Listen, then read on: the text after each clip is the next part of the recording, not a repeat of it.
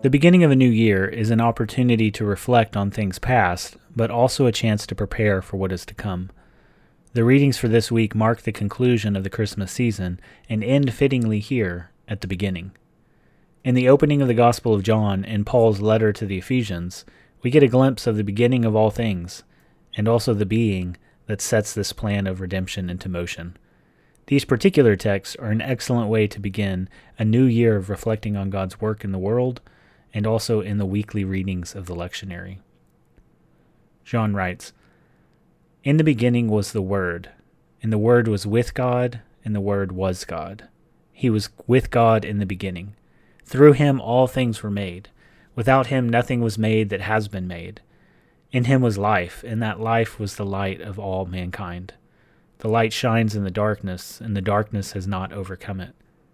There was a man sent from God whose name was John. He came as a witness to testify concerning that light, so that through him all might believe.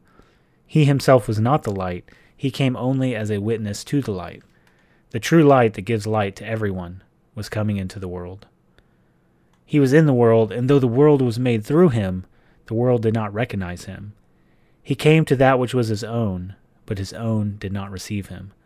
Yet to all who did receive him, to those who believed in his name, he gave the right to become children of God, children born not of natural descent, nor of human decision or of a husband's will, but born of God. The Word became flesh and made his dwelling among us. We have seen his glory, the glory of the only begotten Son, who came from the Father, full of grace and truth." John testified concerning him. He cried out, saying, "This is the one who I spoke about when I said, 'He who comes after me has surpassed me because he was before me.' Out of his fullness we have all received grace in place of grace already given. For the law was given through Moses. Grace and truth came through Jesus Christ. No one has ever seen God, but the only begotten, who is himself God, and in closest relationship with the Father, has made him known." If there was an opening section in the New Testament that rises to the level of John 1's majesty, it might be the opening section to the Epistle to the Ephesians. In a gloriously sprawling sentence, the Apostle Paul roots redemptive history in the blessedness of God in and of himself. He then tracks the movement of God's work from the happy land of the Trinity to the hearts of individual believers who trust in the preaching of the gospel. Paul begins, "Praise be to the God and Father of our Lord Jesus Christ, who has blessed us in the heavenly realms with every spiritual blessing in Christ. For he chose us in him before the creation of the world, to be holy and blameless in his sight. In love he predestined us for adoption to sonship through Jesus Christ, in accordance with his pleasure and will, to the praise of his glorious grace, which he has freely given us in the one he loves. In him we have redemption through his blood, the forgiveness of sins, in accordance with the riches of God's grace that he lavished on us. With all wisdom and understanding, he made known to us the mystery of his will, according to his good pleasure, which he purposed in Christ, to be put into effect when the times reach their fulfillment, to bring unity to all things in heaven and on earth under Christ. In him we were also chosen, having been predestined according to the plan of him who works out everything in conformity with the purpose of his will, in order that we, who were the first to put our hope in Christ, might be for the praise of his glory. And you also were included in Christ when you heard the message of truth, the gospel of your salvation. When you believed, you were marked in him with a seal, the promised Holy Spirit, who is a deposit guaranteeing our inheritance until the redemption of those who are God's possession, to the praise of his glory."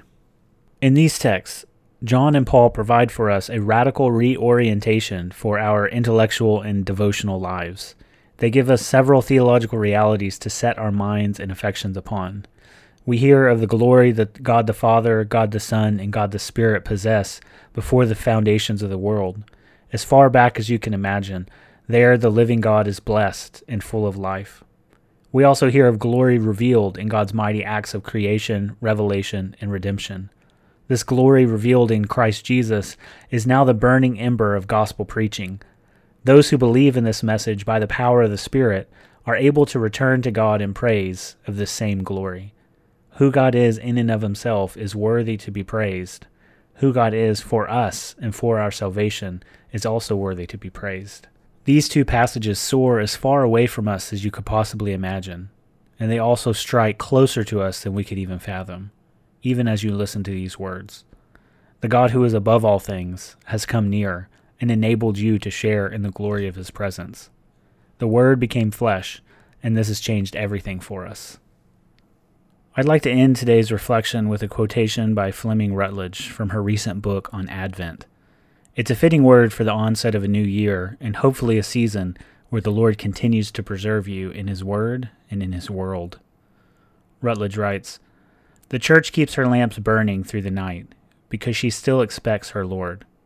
Will the new year bring brown sharp points of death in a waste of water and mud?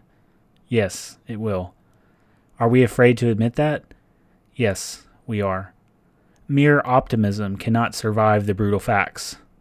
But Christian hope is something else. Christian hope does not build a foundation on a new millennium. Christian hope builds its foundation on the promise of the living God, that the random chaos of the world will be revealed one day to have been led and shaped by the same hand that reached out to heal the sick and make the blind to see, to raise the dead, and to call into existence the things that do not exist. In the midst of our fears, in the midst of our sorrows, even in the hurricanes and the ice storms, we have this hope. This is what the church whispers in the darkness. Christ has died. Christ is risen. Christ will come again." Praise the Lord for his grace.